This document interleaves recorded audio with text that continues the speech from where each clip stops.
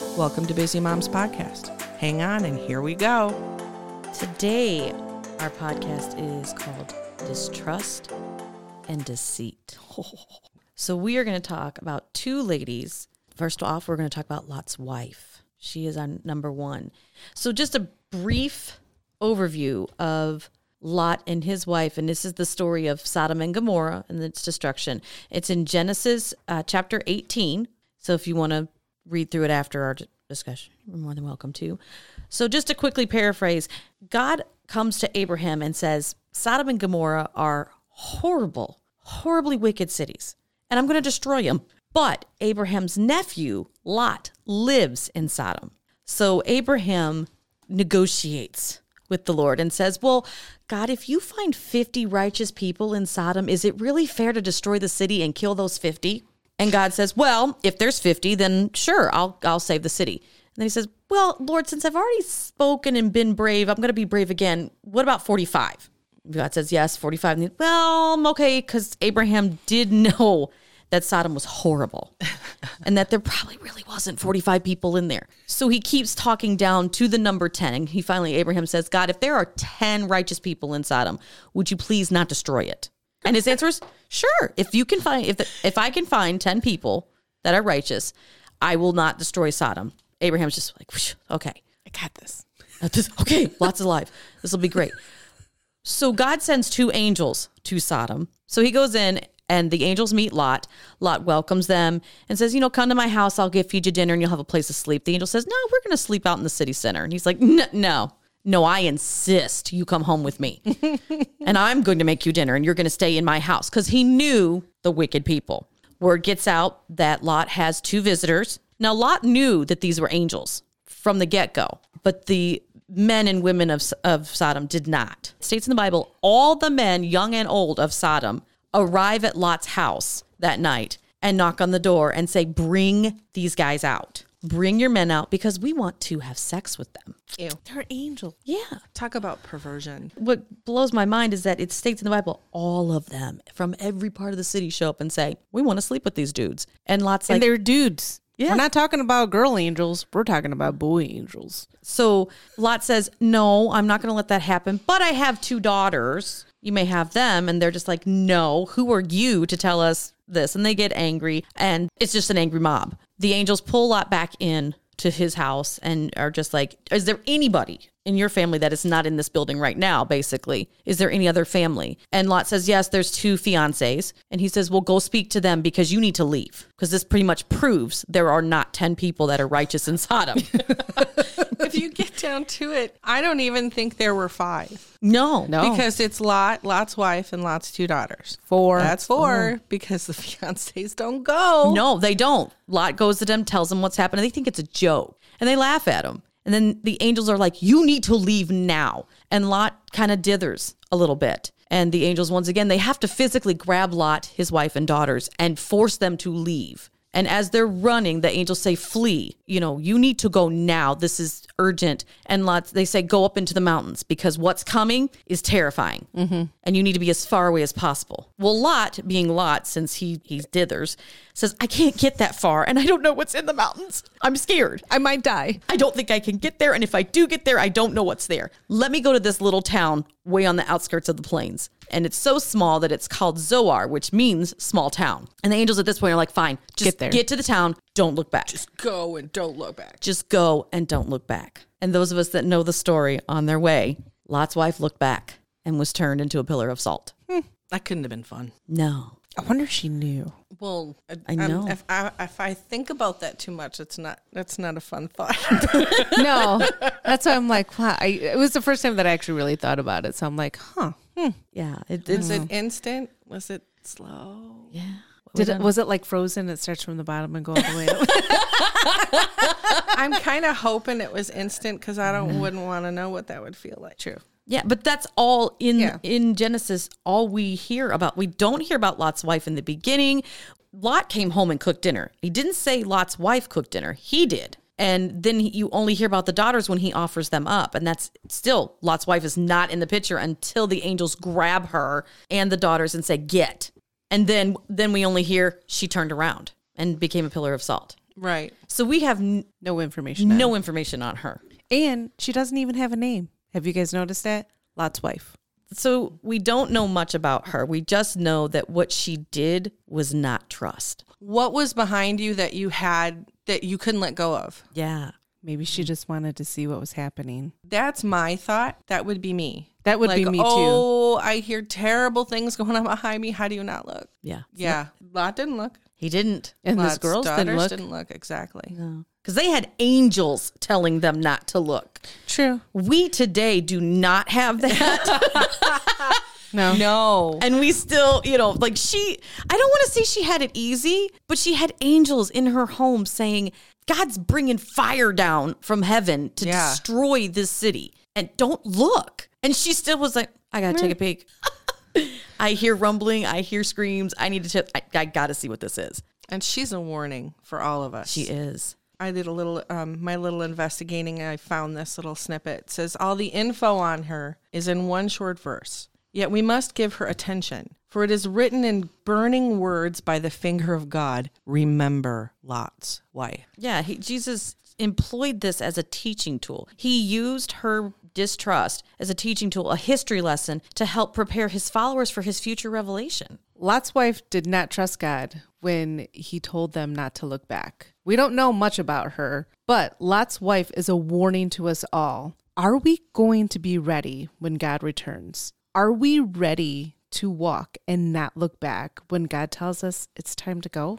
In Luke chapter 17, beginning of verse 28, and I'm reading from the Message Bible, which means it's changed some of the phrasing and things like that. It's more of a paraphrase. Yes, more of a paraphrase. But I want you guys to hear what Luke says. It says, it was the same in the time of Lot, the people carrying on, having a good time, business as usual, right up to the day Lot walked out of Sodom, and a firestorm swept down and burned everything to a crisp. That's how it will be. Sudden, total, when the Son of Man is revealed. When the day arrives and you're out working in the yard, don't run into the house to get anything. And if you're out in the field, don't go back and get your coat. Remember what happened to Lot's wife. If you grasp and cling to life on your terms, you'll lose it. But if you let that life go, you'll get life on God's terms. And those are red letters. Yeah. So they were said by Jesus. And that means they're important. That's right. A warning to all of us to be ready and not to look back. So we just talked about Lot's wife and that she didn't trust the Lord, and she's a history lesson for us to be prepared for what's coming. So let's talk about deceit. And this woman that we don't really know much about, whose name is Sapphira. So Gretchen, can you read to us about Ananias and Sapphira? Okay, this comes from Acts chapter 5. It says, now a man named Ananias, together with his wife Sapphira, also sold a piece of property. With his wife's full knowledge, he kept back part of the money for himself, but brought the rest of it and put it at the apostles' feet. This is Peter. Then Peter said to Ananias, how is it that Satan has so filled your heart that you have lied to the Holy Spirit and kept for yourself some of the money you received for the land? Didn't it belong to you before it was sold? And after it was sold, wasn't the money at your disposal? What made you think of doing such a thing? You have not lied to men, but to God. When Ananias heard this, he fell down and died. And a great fear seized all who heard what had happened. Then the young men came forward, wrapped his body, and carried him out the door and buried him. About 3 hours later, his wife came in,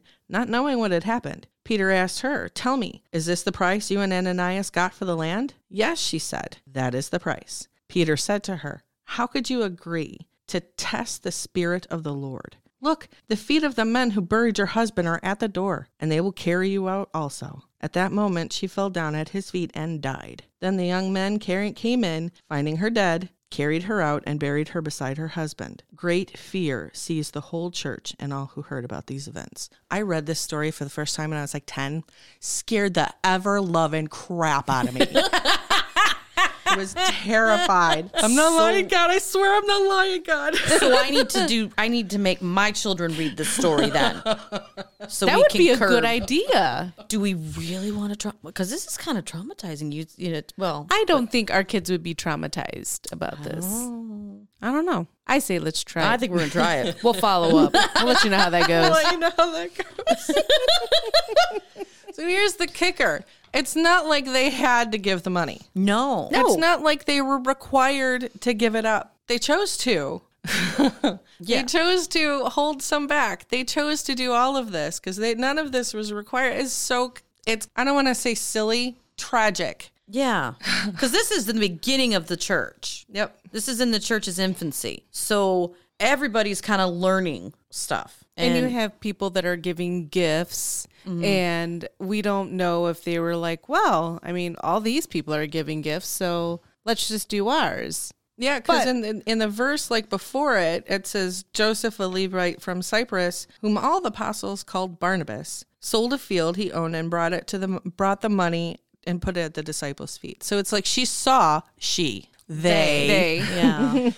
saw this other guy do it. And my guess would be he was encouraged by that. And when they saw how good that made other guy look, they went, hey, Let's do this too. And then we're going to look so good in front of all these people. But then they agreed together, but not to God. They agreed together, but then they're like, well, we don't need to give them all of it. We're just going to keep a little bit for ourselves because, we have to make sure that we're going to be okay. But this is after they've already told people that they're going to give the entire field. Either way. True. Because they could have just said, here's this money. We sold a field. And we kept like 10%, but here is the rest of the money. And everybody went, that's so nice. But see, they had to do what this other guy did because the other guy gave the whole thing. And they're like, well, we can't be less in other people's eyes than this dude. Yeah. So we got to tell everybody that we're given the full amount. We're going to tell God that we're given the full amount. Given the full amount. And here you have the first example of virtue signaling. Yeah. I'm going to blast it out to everybody. Just what a good thing I'm doing. Yeah. Is like, this is a disgusting thing. It is. I don't like it. I don't like it on YouTube. I don't like it. I don't like it. Christians, my love, if you're going to do something, do it for the reason that you're doing it. Don't do it for what other people see. Don't let people see. Make that between you and God. That's what makes this a good thing. That goes for the same thing with your children. When you are teaching your children to do good deeds, nobody else needs to know about it except you, your child, and God. Because what are we teaching our children? It's instant gratification. Yep. That when they do something, they have to make sure that they tell everybody so then that way everybody can tell them what a good job they did. We're not saying that you can't tell anybody. We're not saying that you can't be like, oh, by the way, but it is the difference between bragging and explaining that we are teaching our children this because it is a good thing. The one thing we don't want you to not take away from this is that it is a good thing of when we're teaching our children, and even for ourselves, if you're not in that place yet and you decide to do a good thing, make sure that the wholehearted reason that you're doing it is for that purpose. It's not to make yourself feel good. It's because you want. As soon as you do that, as soon as you say, look what I did, I just did this for this person, that just made the whole act the whole thing about you and not about the other person. Yeah. I think it's best to, if you're going to do it, just keep your mouth shut. Yeah. It's between you and God. And then don't lie to him. Yeah, don't lie to God. Good Lord, don't lie to God. I don't want to die. I got a better chance of getting into a car accident on the way home. I'm going to make sure that I'm doing my darndest to not lie because I really don't want to die like they did. No, not a fun way. No. Because they both went down together. I mean, they both answered the exact same way and they were both buried next to each other. Like, well, you think God doesn't know? You think God doesn't know what's going on? He can hear everything. I mean, that's why it's deceit because God knew and they were deceiving him.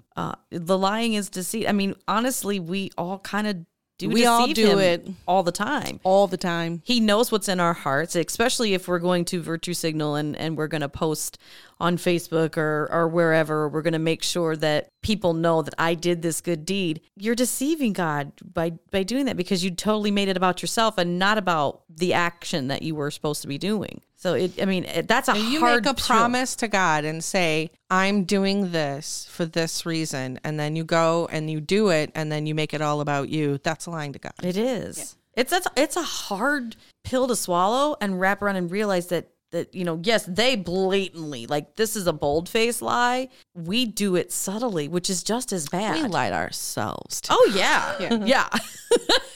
We do, but it's just like, ouch. Yeah. When you read it. And, the other thing with this is the church at its beginnings. And God kind of used them as an example. And in the Message, the very end of verse 11, I just kind of like how it paraphrased it. It said, by this time, the whole church, and in fact, everyone who heard of these things had a healthy respect for God.